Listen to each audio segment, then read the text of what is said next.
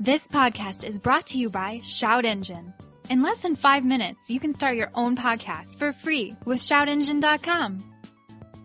Okay, I'm not good at intros, so I'm just going to go ahead and start this right now. Welcome to Hooniverse Podcast, episode number 49.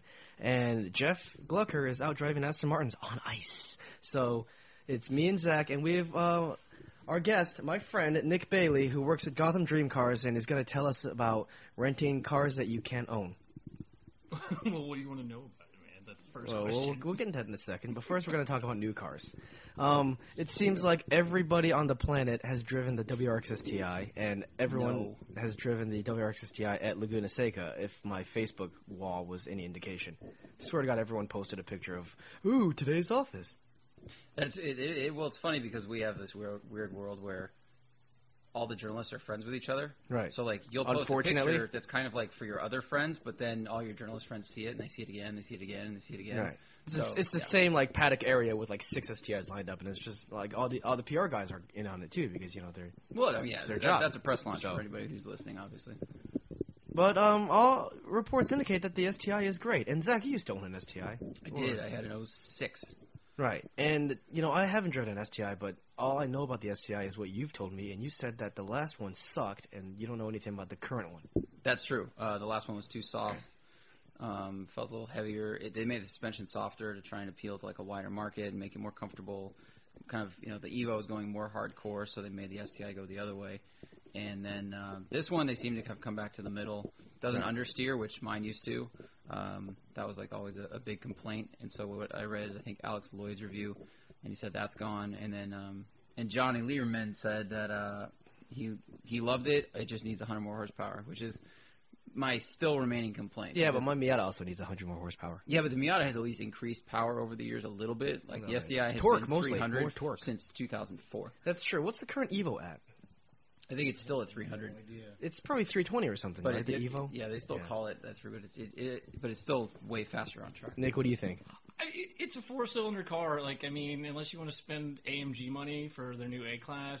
That's right. Nick is obsessed with AMGs and big-ass V8s because he's from Texas. I am from Texas. I like pickup trucks and V8s. So you can just hate me on that. I don't know. It's just like the BRZ argument. Everyone says it's a great car, great chassis. It just needs more horsepower. I don't think it's going to happen, honestly. And you feel like I guess we get the impression that the chassis can handle more horsepower too. So that's pretty good. Well, that's the thing is that with very simple mods, you could get 350 horsepower out of that engine. Oh, not reliable. Yeah, that's just downpipe and a tune. And I think that's the complaint. You know, the aftermarket's happy, of course, but when you're trying to stay competitive with other cars, and now it's about $40,000. It just seems like to bring people back, like 40, raise it by 5, and then raise it by 5. I remember the STI was $30,000 and the WRX was $23,000. Yeah, good times, good times. But this is the best looking STI since probably the Bug Eye. I mean, I disagree. That's suggestive. So. That's okay. I don't think I'd agree on that. I think the front end's way too plain on this one. It's got too much kind of Camry, just absolute boringness going on. I'm not a fan. Okay, fair enough. At least it doesn't have the flying vagina thing. Yeah, I like that. I like the other ones. It was ugly. At least it was unique. So I mean, unique. That's just like a parent saying, "Oh, son, you've got a D on the test, but you're still special. You got a lot of personality." Yeah, she's got a great personality. You know what car does have a great personality? The McLaren P1. Yes. Because that's what Chris Harris said, and he knows a thing or two about driving fast. Well, as the Jesus so I hear. Of 4 wheels. Jesus of 4 wheels.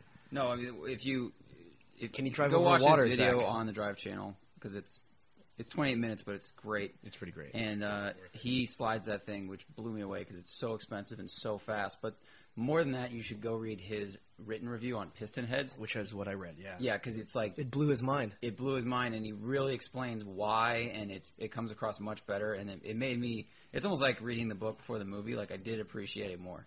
Yeah, definitely. And McLaren's got a lot of news lately because that 650S is pretty cool.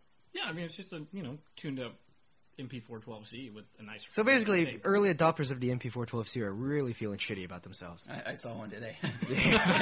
The guy looks sad. He's like, I saw that video. The guy's got the gem above our shop. He's got 2, and he's got the first gen. He's got the first gen one without the door handles, and then he hated it so much, but he couldn't sell it because no one wanted it, so he went out and bought another one in the exact same color. No one 2 years wanted later, he can't get rid of it.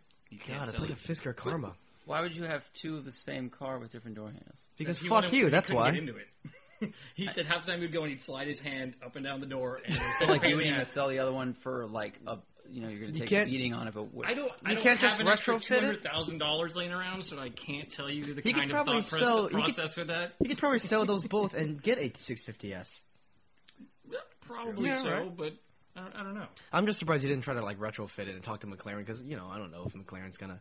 They're a small shop. They can probably do things like that. I don't know how rich people work. Yeah.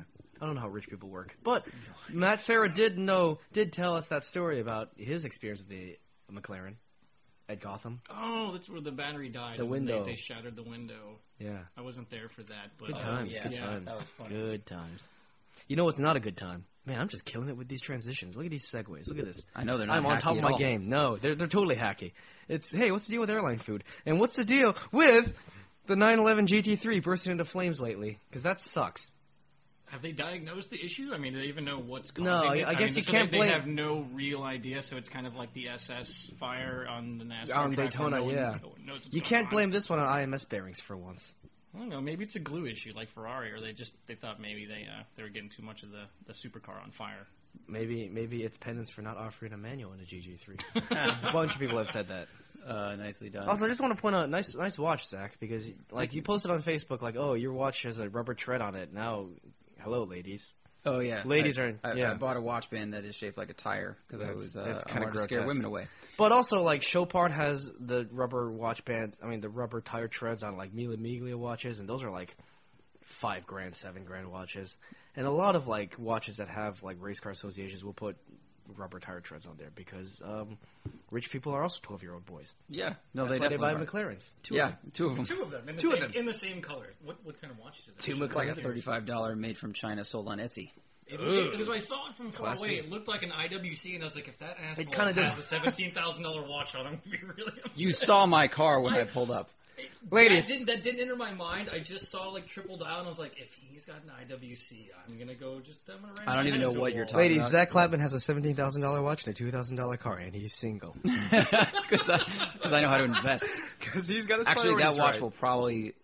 Do watches hold value better than cars? Yes. Yeah, they do. Absolutely. So especially if you keep it for like 40 years or something, you get like a Paul Newman Rolex Daytona that sells for $200,000 at auction. I think if you buy a watch right now, in 40 years, it'll not be worth any more money. I think water might be worth $55. Money. It's probably worth $40. $40. Yeah. Well, then I'll be sure to tell ladies that I am doing an impression of a rich person. Ladies, I wear a Seiko. That's a $55 watch, and I am unemployed and live with my parents.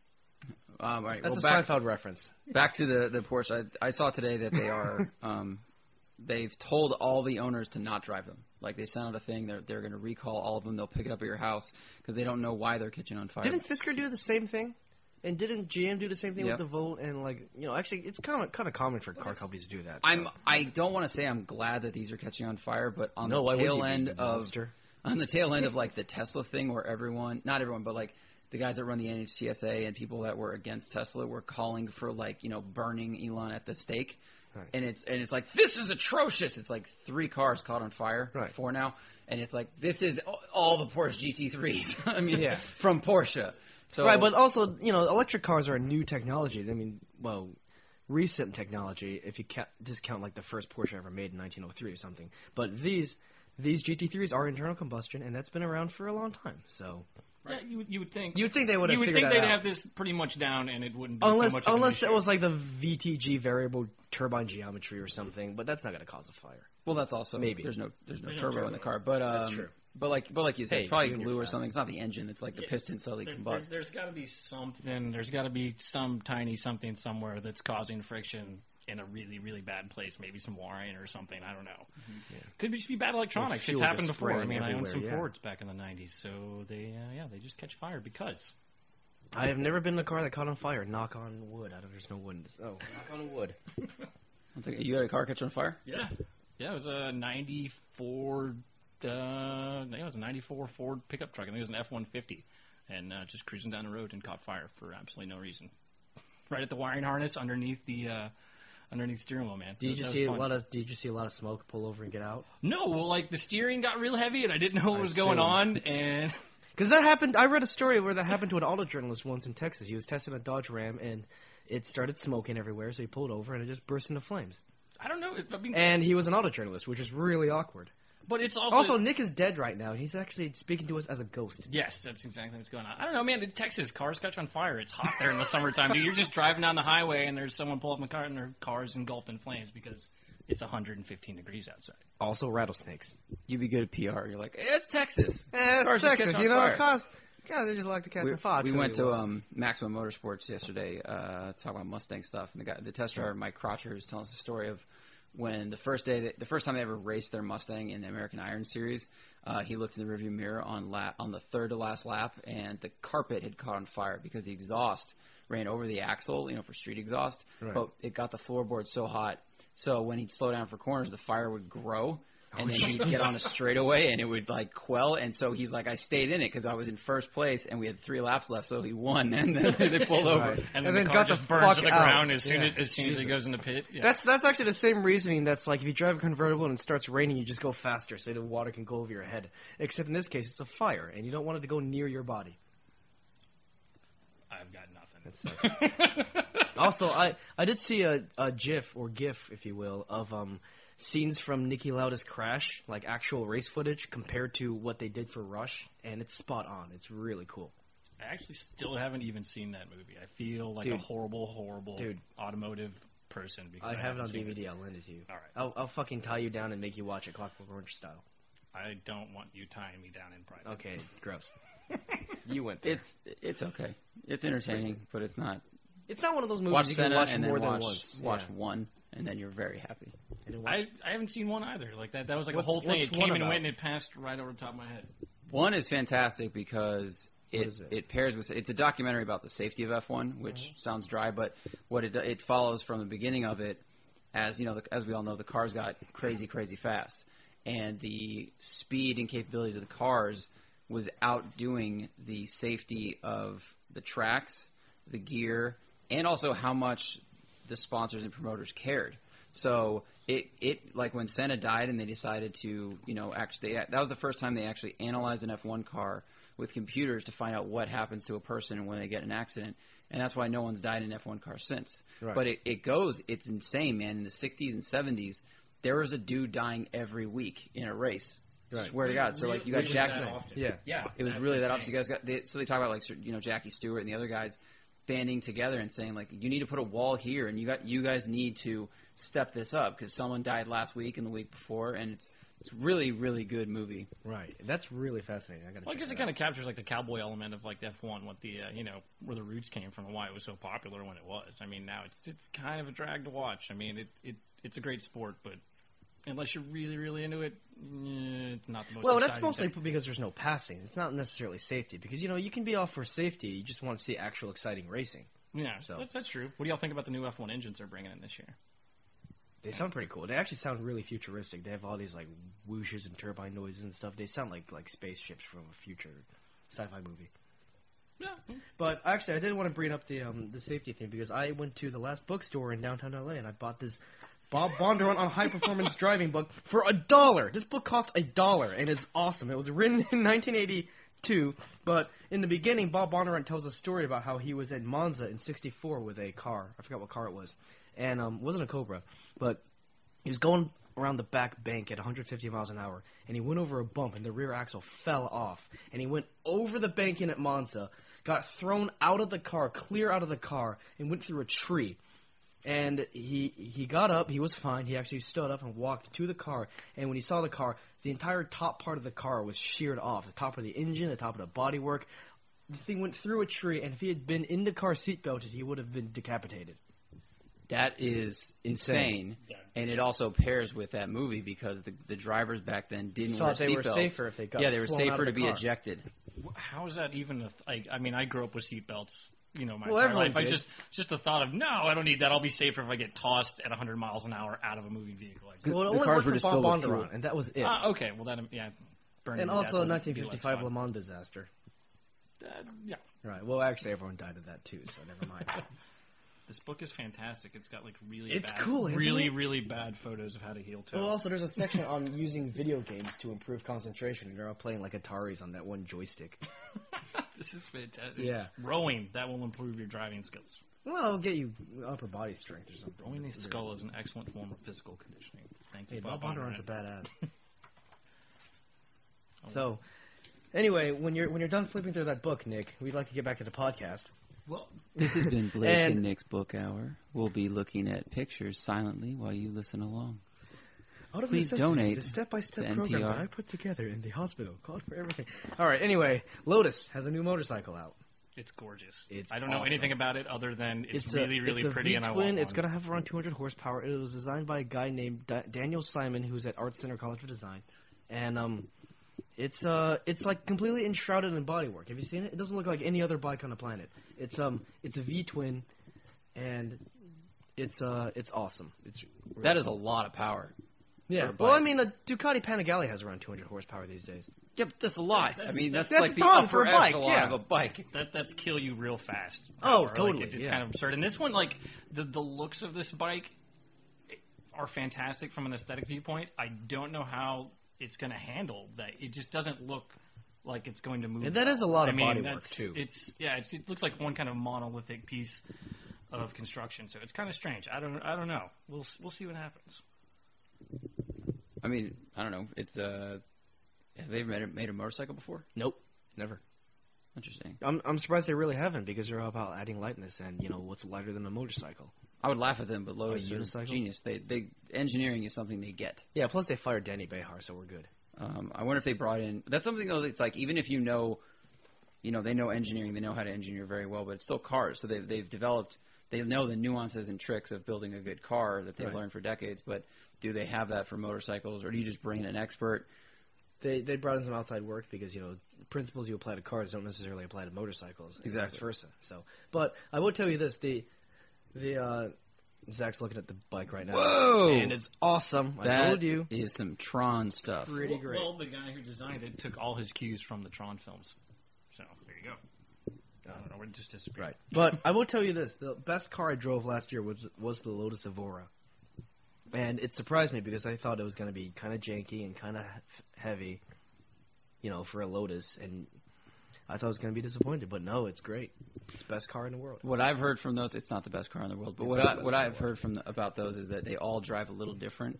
So I think I read a car and driver review. They had 3 of them at Laguna Seca, and they all felt different, and they all had the same parts. So it was whoever wrote the review was like a little bit wary. They're like, this one feels faster, and this clutch feels heavier, and the steering on this one is bad, but that one's good. Honestly, it's very anonymous looking. It looks kind of like a generic supercar or something like that, but it handles better than any other car you can buy in that segment. Honestly, it's better than the Cayman, it's better than the Boxster, way better than an F-Type. How much is it? I think it starts at 78, but the one we had was 90, and that was the Evora S with all the packages and 345 horsepower, supercharged Toyota Avalon V6. Yeah, that engine is out of a friggin' Avalon. It's great. Grab a mop, ladies. You're gonna need it. I don't remember if it was the Evora. I know it was a Lotus, but just before I did my internship at Motor Trend, they had one there. It was going to be a long-term. That was the Evora. It Yeah, was the white Evora one. long-term Right. test car. And it broke They all had the it time. for a week, and the entire dashboard cluster quit working, and they had it fixed and then brought back, and then it happened again, and Lotus came and picked it up and said, we'll have it back to you in a couple weeks, and never called Motor Trend back and never returned the car. So I think Zach's, comment on totally. how they're all totally different. They're and totally different. You might have just gotten one of the really, really good I put 900 miles in that car in a weekend, and I drove it to Santa Barbara, and nothing broke, and I didn't die. So have you driven the new Boxster S or Cayman S? Yes, I've driven the Boxster S. And this is better than that? It's great, yeah, but the Lotus just feels much more natural. Like it doesn't beat the corners into submission, but it kind of just plays along with the corners. You know what I mean?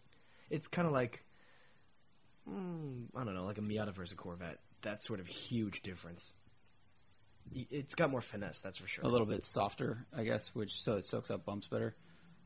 Not in a bad way. I mean, Well- I've only driven the regular Cayman, but it wasn't too stiff. But you're very aware of like all little cracks in the road through the steering wheel, which gives you amazing totally. feel. Yeah, incredible feel. It just Bump feels steer and very everything. rigid. It's great. But also, that the gap between the Lotus Evora and the Boxster also feels like the gap between a Boxster and the 911. Like you can just play with the Boxster way more, and it's more willing. While the 911 is just like, well, we must take this corner perfectly all the time. It's just big. I Yeah, mean, it's very big too. Yeah, I mean, the Evora you ran, it was a nice looking car, but I can't imagine why, if you had that kind of money, you would spend it on that car versus pretty much anything else in the segment. Totally a hard sell. I mean, if you were going to track it, maybe, but even then, I mean, you could have a Caterham. I mean, there's so many other options I think would be more appealing to someone who's minded in that direction. It's a really, really, really hard sell. Well, you can almost kind of get used to the Evora every day. I kind of did, and well, there's no luggage room, and there's kind of some visibility, but it's a it's a great car that I drove. And actually, you never see any Evoras in LA. LA's just so jaded to exotic cars and supercars and everything. You drive down Manhattan Beach and you see like 15 Boxsters. You won't see an Evora for months. There's probably a good reason. There's probably a good reason and for it's that. Because it's too but expensive. If you want to be a hipster like Zach always accuses me of being, because I'm right. Yeah, totally. Yeah, absolutely, 100% totally. Right. Says the guy with the beard. But you could totally get an Evora for that reason, that line of reasoning. I've seen like 2 Evoras in LA, and I think one was driven by a woman in her 30s. I was like, props to you. That's I think interesting. If you want to do something different, because like we said, you see a ton of AMGs, you see a ton of BM3 Series, a lot of Boxsters. So if you want to separate yourself and you like the way it drives, and it's not that extreme. So I think it is a weird little market where it's not crazy looking, but it's good looking and it's approachable. I bet the engine's very easy. Yeah. But see, I have a friend that owns an Exige, and I can imagine what it's like to step from the Evora to the Exige, because if the Evora is already that incredible, like how much farther is it like to drive an Exige? I've never driven one. Have you? I have no idea. The guy who owns our shop and does all the Lemons racing, the woman on his team, she owns an Exige.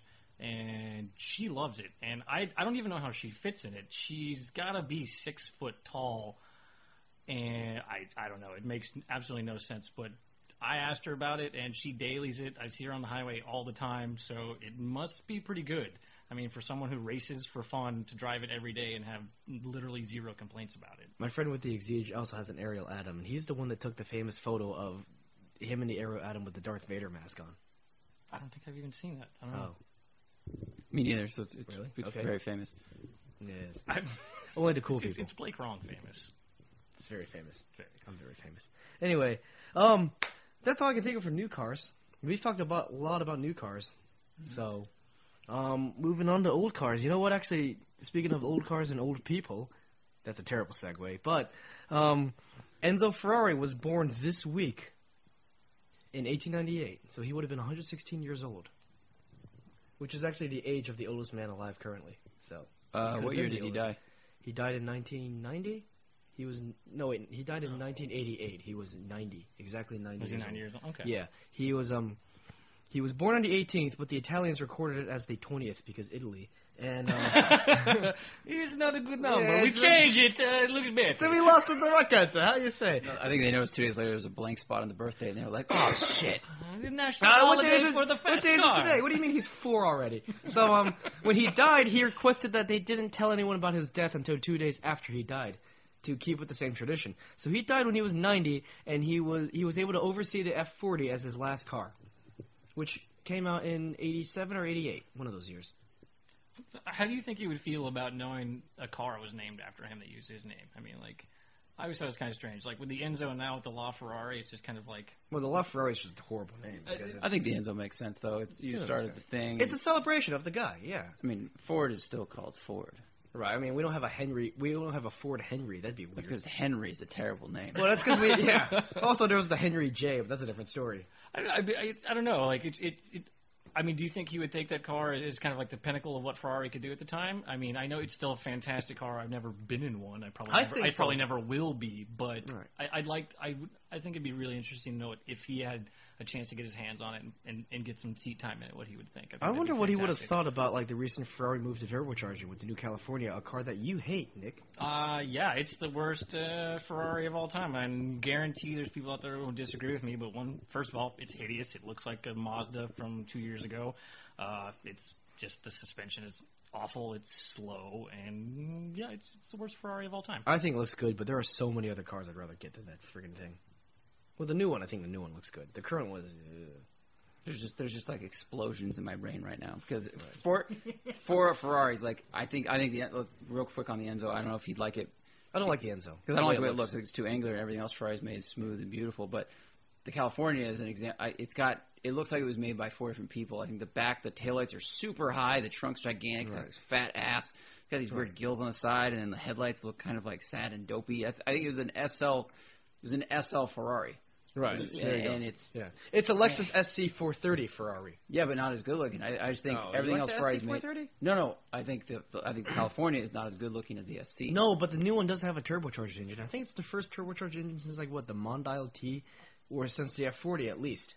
So I don't care what engine's in it. I care how it looks because it's a Ferrari. It's still hideous. I mean, are they using the same base V8 that they had in the last one, and they're just turbocharging that to get more power out of it? I don't really. Yes. Because I care so little about that car, I've done zero research on it because it's completely off our radar. I don't really care either. But I think he'd like the F12 though. I think he would like the F12, and I think he would like the LaFerrari because it's making the most of current technology to be the fastest and best. And I personally like the LaFerrari. I don't think you do. Okay, do you? I haven't seen it in person. I think the name is silly, but the name's dumb. I've heard. I don't like the way it looks in pictures. It looks very busy, kind of like an Enzo. But I've heard that from other people that when you see it in person, that changes. I can't wait to see it in person. I think it looks gorgeous. But I also like the way the F12 looks. Did y'all see the video of Kimi spinning out the LaFerrari on the test track this week? Yeah, I saw he was pushing it real hard, and I don't know, he probably got it around 3 or 4 times before he stopped it. It was kind of entertaining. So, wow. Yeah. But I will say, like, the P1 looks amazing in pictures, video, and in person. It's got and in person, I'm saying, but like LaFerrari's kind of like, oh, it's really busy, but the P1's just like, the P1's crazy, but not in like a retarded way like the Veneno. Because the Veneno's just like, let's just do everything. And the P1's like, okay, we can make shit look futuristic, but also make it work, like, have some sort of function. Yeah, but I mean, you look at the P1 and the LaFerrari technology-wise, I think they're both going some places. And while we might not like the looks of the LaFerrari and we like the P1 over that, you get into Lambo territory and they're just still throwing the same big V12 they've got in the Aventador. There's no technological anything. It's just there. So I wouldn't even really call it a contender, really. I mean, yeah, but Lamborghini's never really been about technology. I mean, look at the Countach. It just looked cool. That was exactly it. It just looked cool. And it kept on catching on fire. Same with the Miura, kept on catching on fire. The Diablo definitely caught on fire a couple of times. Did they? So yeah, why not? And it's always the same V12 just throw in the back. Like, yeah, whatever. Like we're journalists. It's a Lamborghini. It must have caught on fire. Listen, we built this V12 back in 1963. We still haven't paid it off yet, so we just might as well put it in everything.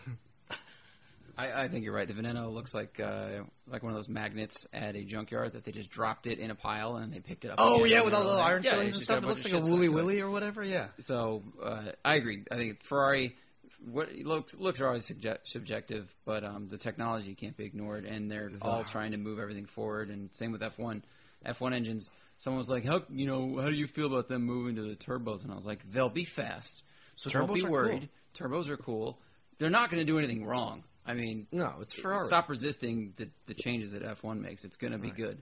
And I'm sure the LaFerrari will be amazing and very good. Yeah, we live in a golden age of turbos right now. And, the Infiniti Q50 Eau Rouge, Infiniti released a teaser video. And it's just, you don't see the car, but it's all just like, all wastegate noises. It sounds fantastic. And that's going to be the sound of the future. They're teasing that it could be a German-built engine, so I'm just going to guess AMG. That's your budget AMG right there. Which makes my insides happy, so I love AMG. Man. Gross.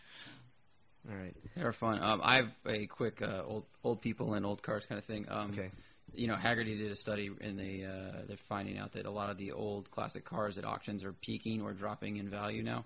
Which so, like, we're over the bubble of 426 Hemis going for $1 million? Yeah. Because that was ridiculous. Exactly. And we've all predicted this. You remember a few years ago, like a 426 Hemi Cuda 1971 convertible with a rare options sheet. One of one ever built. Well, of course it was one of one ever built. You could pick your options a la carte. So every car was individual. Oh, this car had the additional running light option, so that's clearly a one of one built. And those went for $1 million. Those went for $1 million at Barrett Jackson.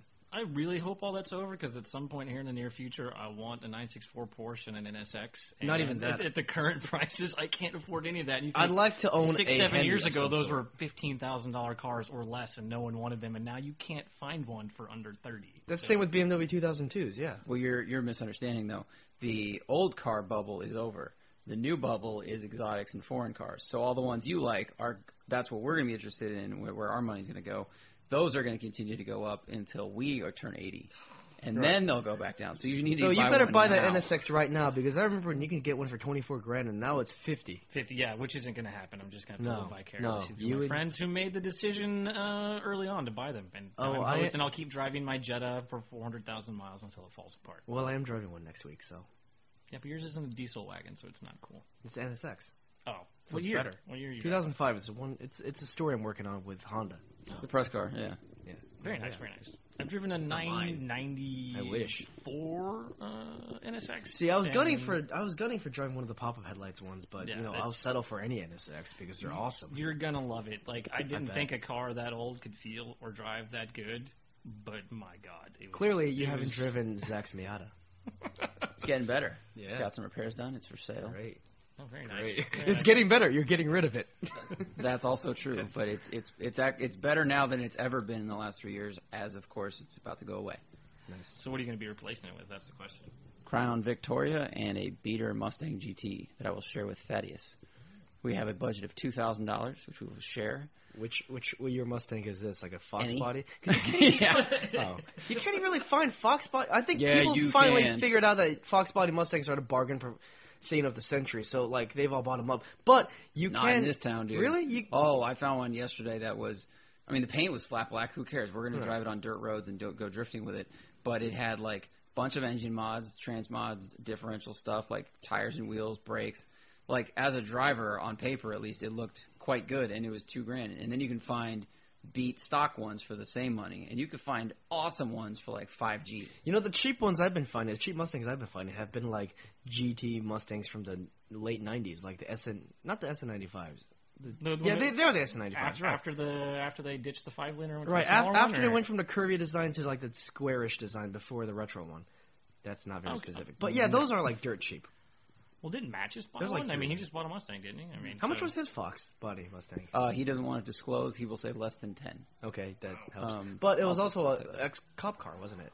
Yeah, it was an ex-highway patrol car, and but that thing has like a Ford racing engine in it and all new. Well, not new shocks. It's got brand new stock shocks and some other stuff. So it drives like a brand new car from 1990 or 88, whatever it is. With a slightly healthier motor, and here's the notchback. Those are probably going to start going up in value. The notchbacks are cool, and that would be one of the next investment cars. Especially a cop car. Yeah. When you say going up in value, I mean I've always looked at those cars as just absolute beaters, and all my friends that had them throughout the time I was growing up was always just kind of like, you wish you had something that had a Chevy badge on it.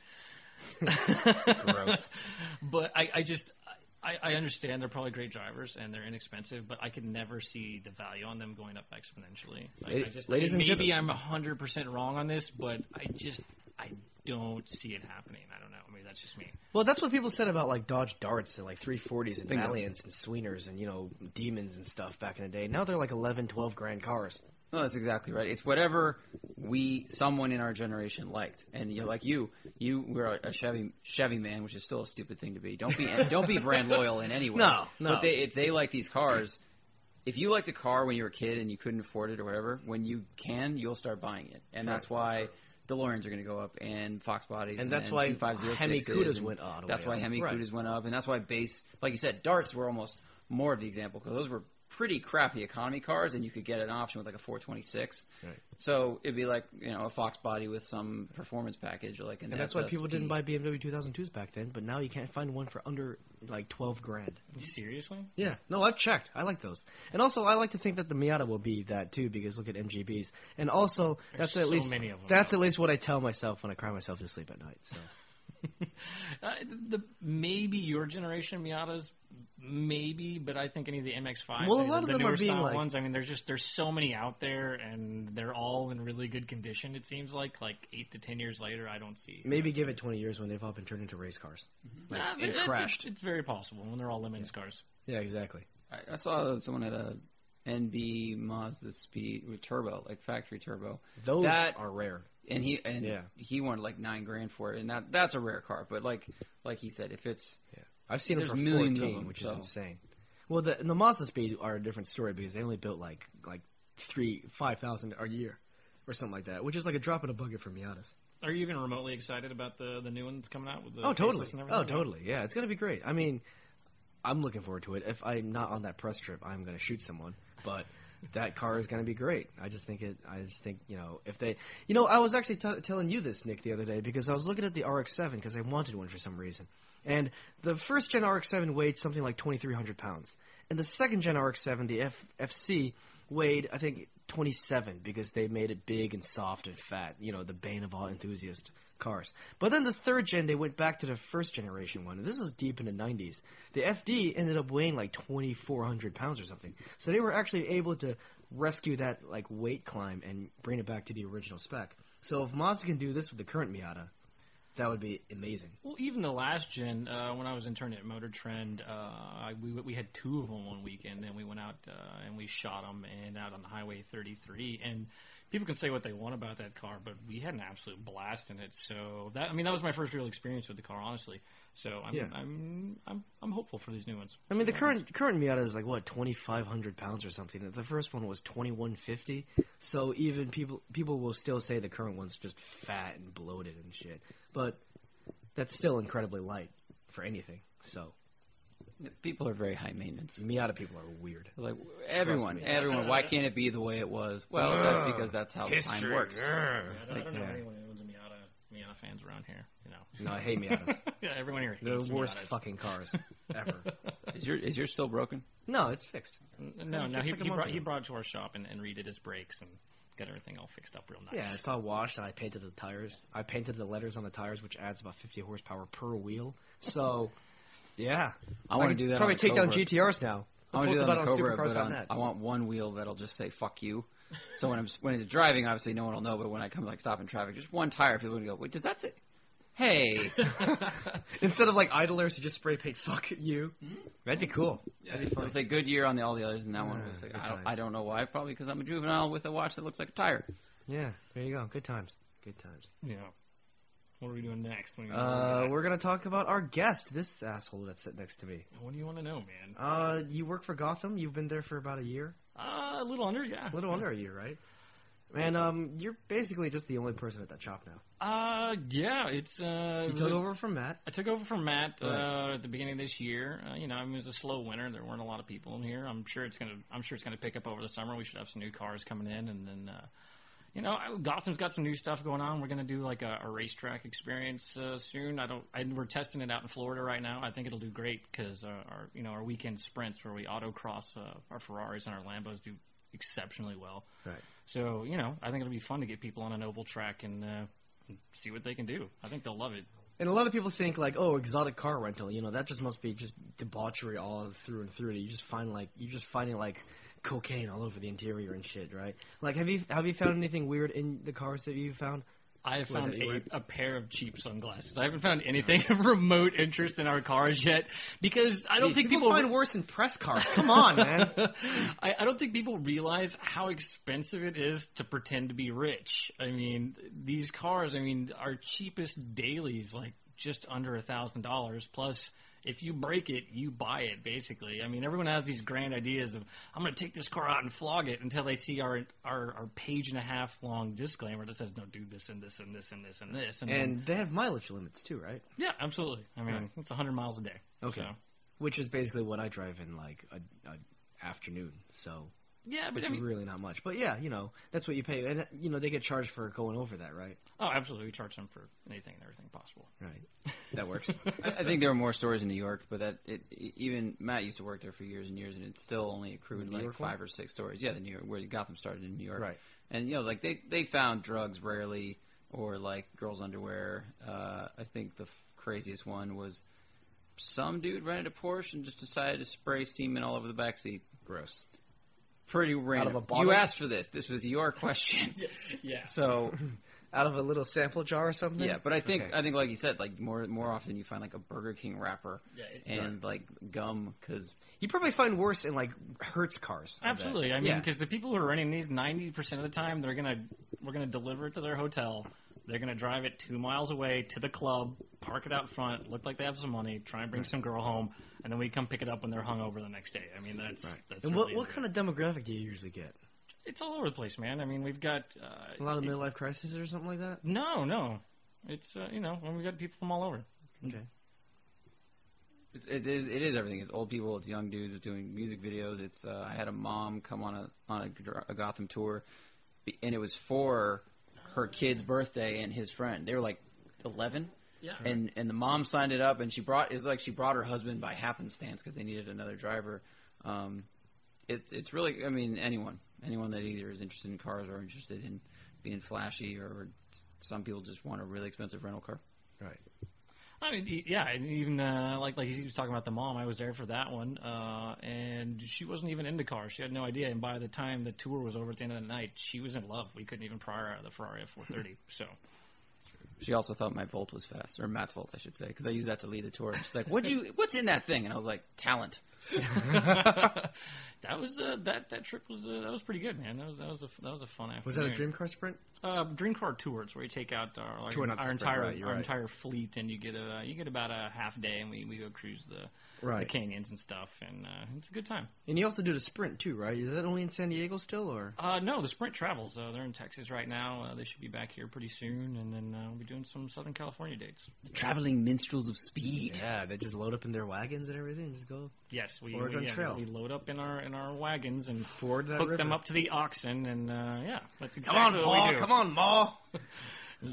You have incurred dysentery. We gotta get to the California way. You are down a driver. Oh, great. Now we gotta hire someone.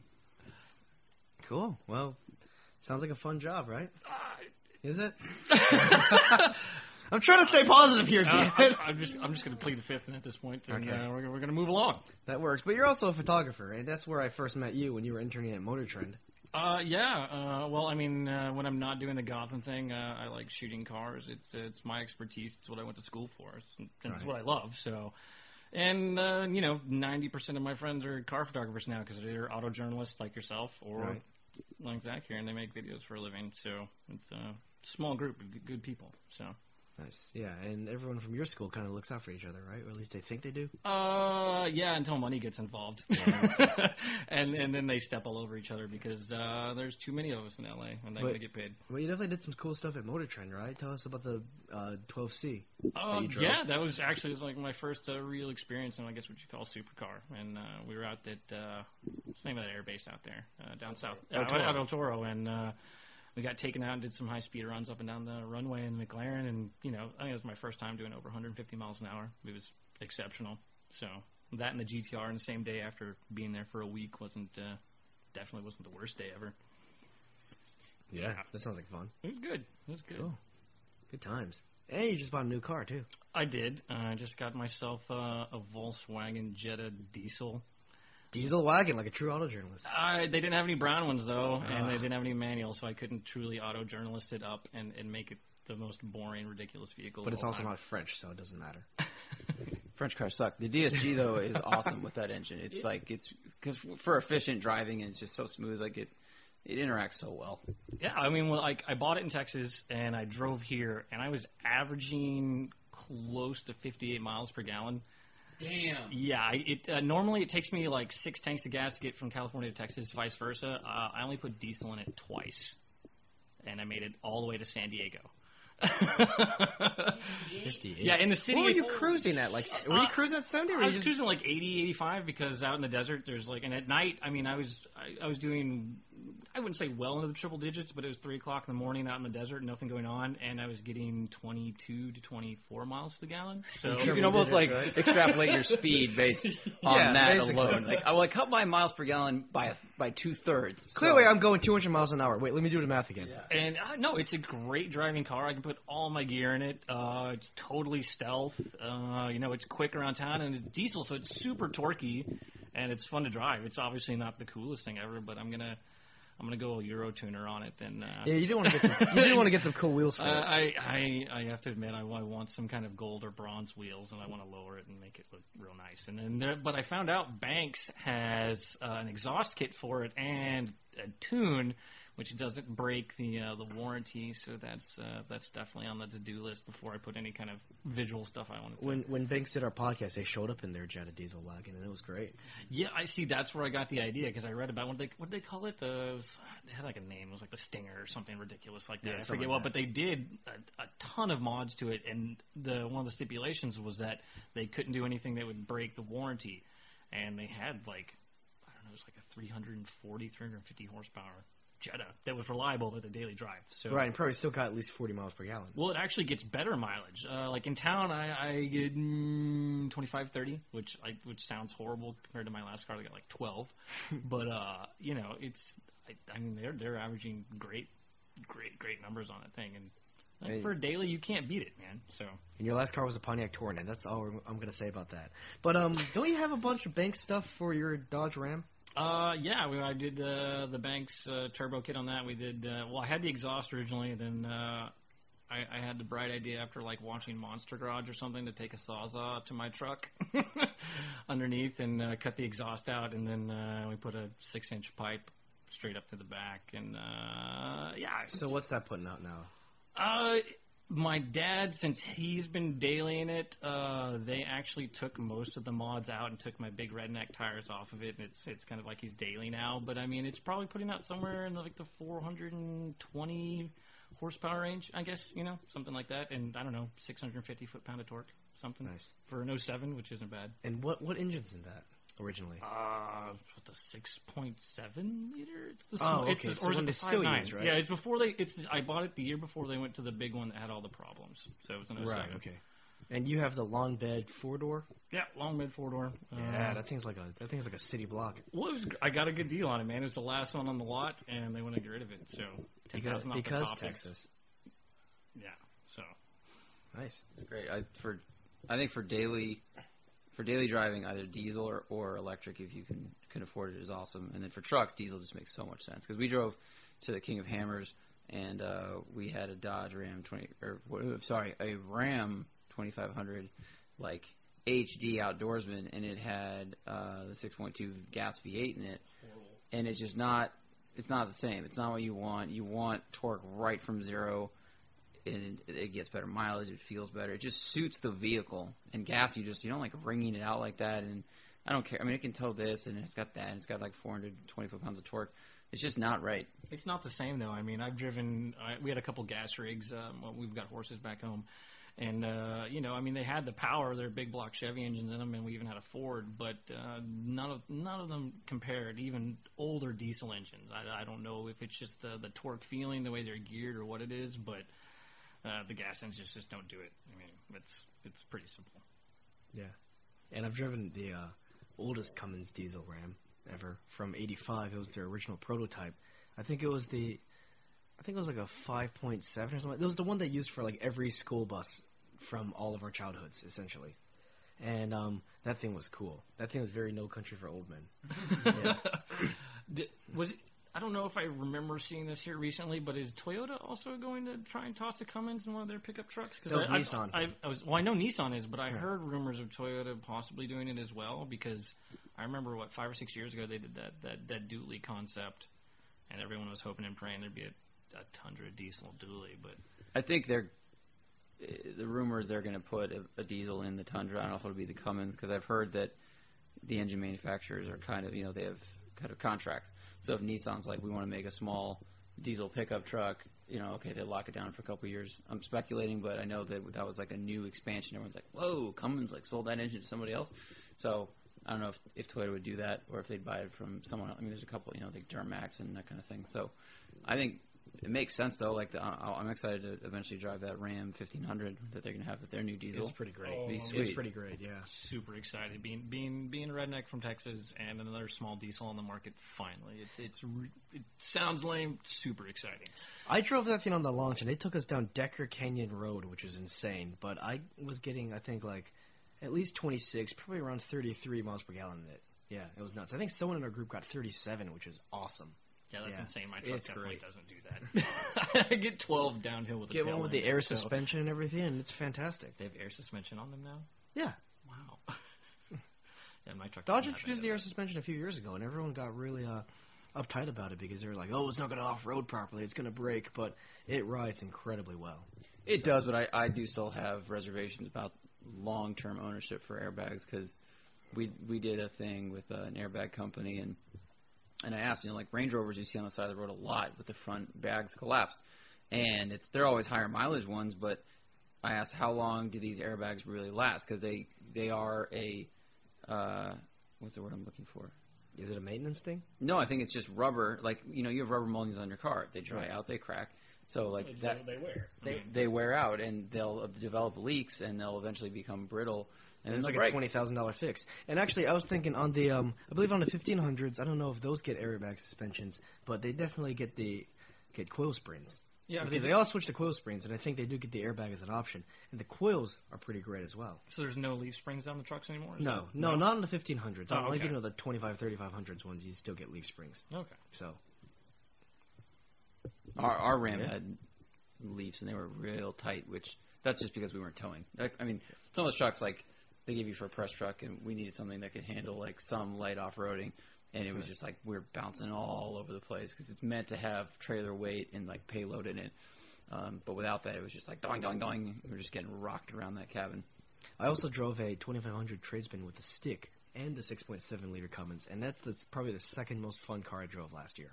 It's great. You don't even need first gear. You're in first gear for like 600 RPM. Then you have to shift, and It's fun. It's like it's not too big, but it's got the 6.7, and the manual really helps it. And Dodge is the only company that still builds manual trucks.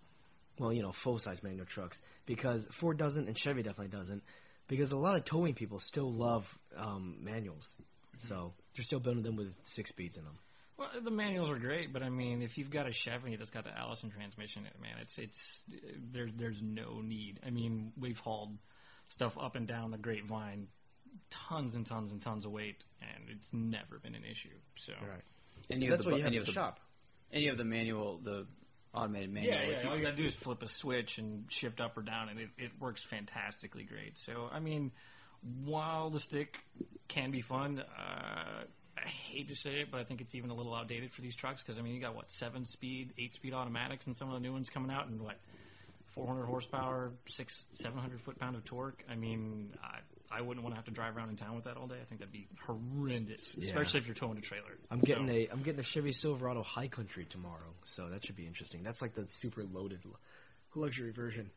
I'm a little concerned about your definition of fun, because you said that driving that truck was the second most fun car you drove last year. It's cool, man. You got to try it. It's one of those experiences that you have to try. I mean, I drove. Well, it's older, but the Ram manual at Gotham is dually, and it is fun. It's like when that thing's empty and it's got a tune on it, and you go into third and you just blow smoke down like Olympic Boulevard. You've got like this gigantic metal shift arm that's like the size of a baseball bat, and you're just like yeah, and they're fast. I mean, it's fun, and people move out of your way, and like you feel like if everything went wrong right then, or if you just decided to snap, you are prepared. Oh, and like nothing can stop you. Blow over cars, it's great. Yeah, but funnest. I don't know. Yeah, it's pretty cool. Have you ever seen like a good movie or a balloon? I remember my first beer.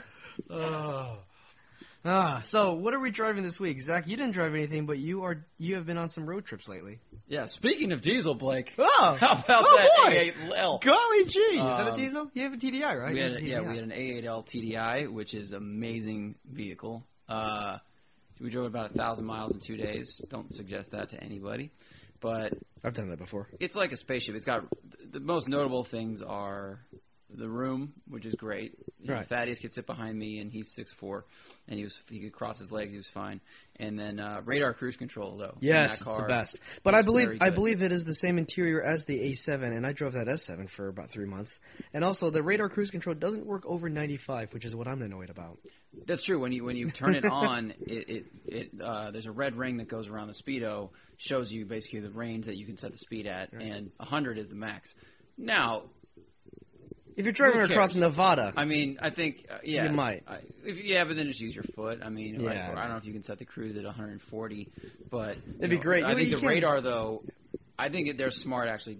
For them to not advertise our radar is good enough to keep you safe at 140 miles an hour. That's just liability. But also, 95 is already impressive anyway. And the radar is the best of any system I've ever used. Really good. It's wonderful. It's perfect for LA. No problems. Oh, yeah. It'll go down to 0. Right. And then it'll start back up? It will not start back up from 0. Right, you have to either tap the gas or you can pull the resume lever, and then it'll do it. And I was stuck. It took me 4 hours to get from LA to Santa Barbara last week. And I just sat there with like my feet on the floor, and it would slow down, and I'd tap the thing, and it would accelerate, and you have massage seats, and the massage seats are fantastic. I did the LA to Santa Barbara thing every day for 6 months at Motor Trend, and they had the non-diesel version, I guess, by the 2011 A8, and it was the greatest commuting car I think I've ever been in. Yeah. My A7 didn't come with the massaging seats. But I will tell you that when you're going up the 101, it's 2-lane, and people would pull out the pass trucks all the time. And if you do that or the 5 going up north to like San Francisco, it gets really annoying having to slow down from 80 all the way down to like 65, then all the way back up to 80 again. So it's great. Yeah, no, I mean, the system was almost flawless. It doesn't slow down for corners, which we learned on an off ramp. Oh yeah. And sometimes like someone will be moving out of the way to exit the freeway, and the car will think that they're braking and slowing down when, normally you would just pass them. It's like extra cautious, but otherwise it's flawless. It brakes nice, it accelerates smoothly. Our mileage was good. And the video is going to be funny because Thad made a list of these stupid old Americana like roadside landmarks to go see. Oh, great. That were built in like the 40s. What, like P. Soup Anderson's or something? I hate that place so I've been to that place much. and it sucks. Worst food ever. Yeah. Worst food ever. Yeah, they're really good at making billboards, but we did not go there. The billboards are nice, and other than that, it sucks. That place is terrible. That place should have been burned down in the 70s. No, we went to Randy's Donuts, and then we went out to the dinosaurs near Palm Springs. Oh, okay. We went to the world's largest coffee cup, which is... Did you go to that big donut in Long Beach? That they're turning into a Dunkin' Donuts? No, we did the big donut by LAX at Randy's. Right. And then, Randy's. So we went all the way up to Burlingame, where we finished at a Pez Factory. But the video should be quite funny. Pez Factory's in Burlingame? No, sorry, Pez Museum. Oh. It's very small. The people that run it are a little weird. No, I bet. I've been to the Arnold Schwarzenegger Museum in Austria, so the people who run those small museums are weird. Yeah. But it was a great car.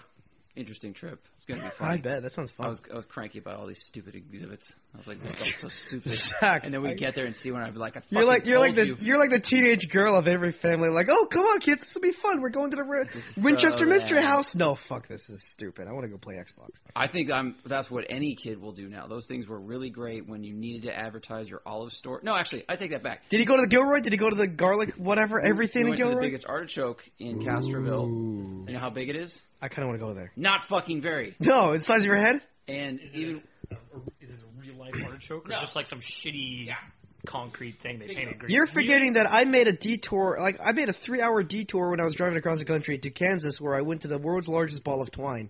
But that's big. Kind of great. But how big is it? It's the size of this studio, the size of this house that I live in right now. Yeah. And I gotta add a piece of twine to it, which is amazing. See, that I know about, and like the world's biggest chair is gigantic. But we went and saw the world's biggest olive, and it would fit on your couch. That's kind of big for an olive. How big is it? Proportionally, yes, but as far as an attraction goes... Wait, like, is it the size of, like, one of these cushions? Like, it would fit, lengthwise, it's between the legs, the arms of that couch. The okay. Ottoman possibly, then? Larger than a little bit larger than the ottoman. Like, take a big That's kind of huge for an olive. I mean, compared to a real olive, yes, but as a spectacle...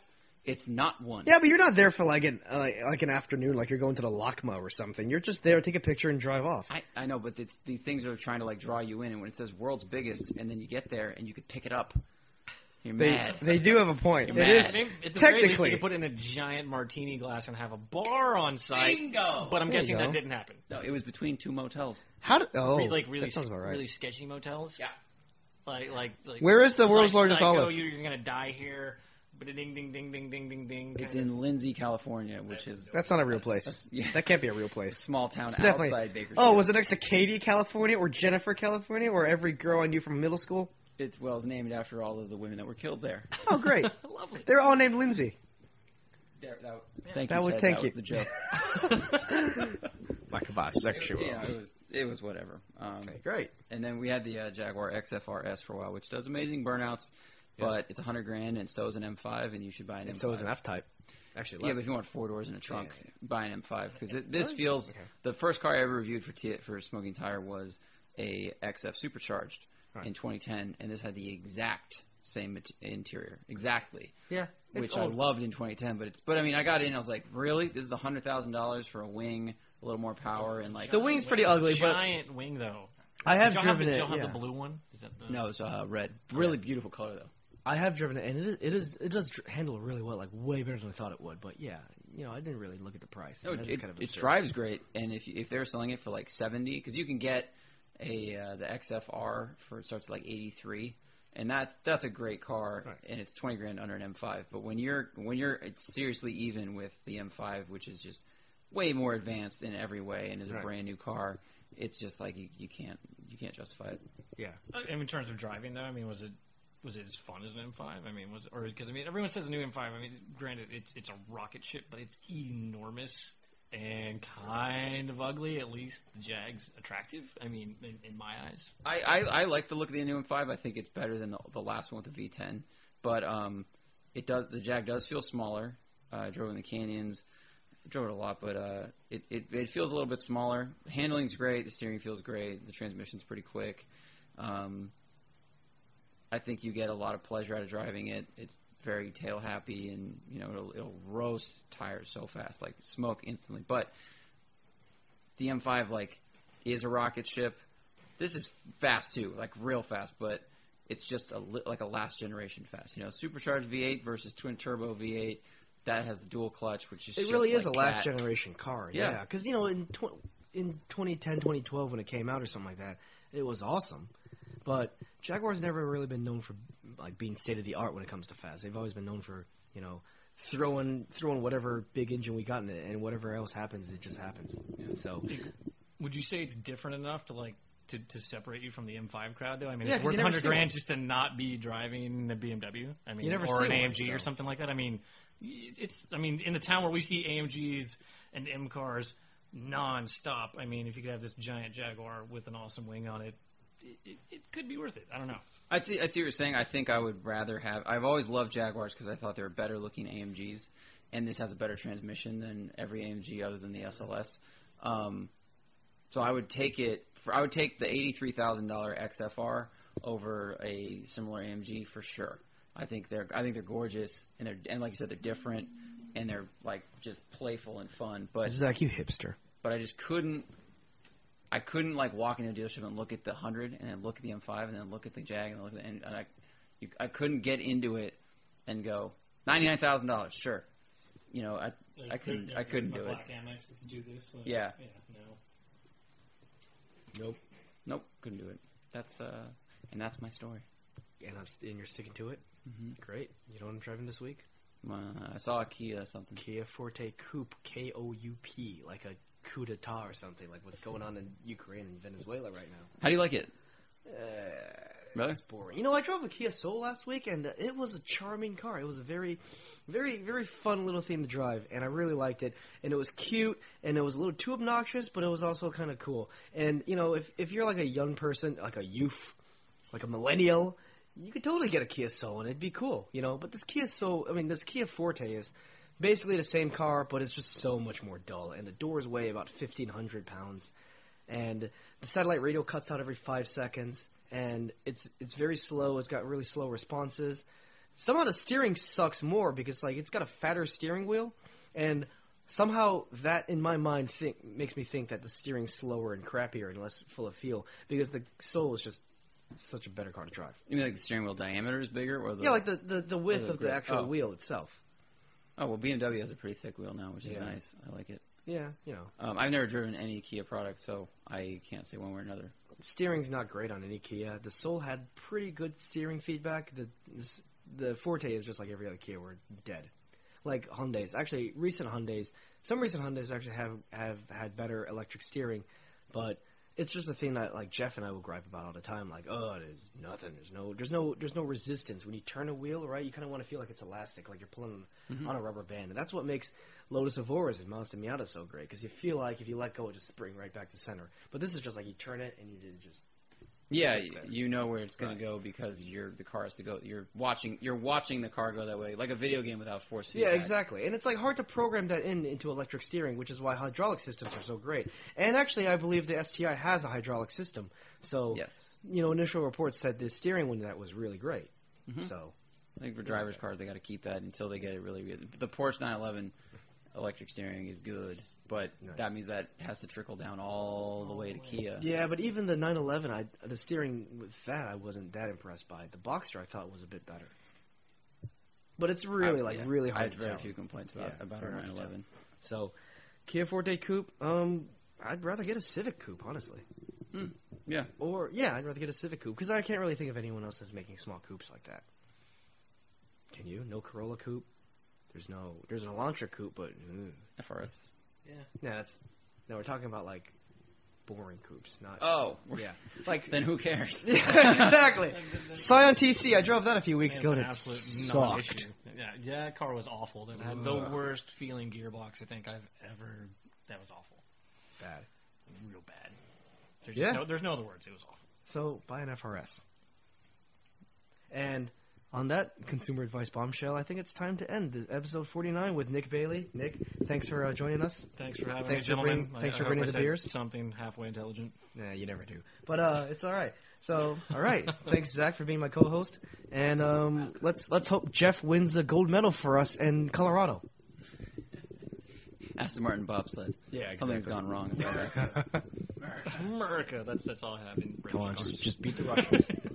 America, please. We'll see Jeff as he returns from Sochi next week. All right, guys.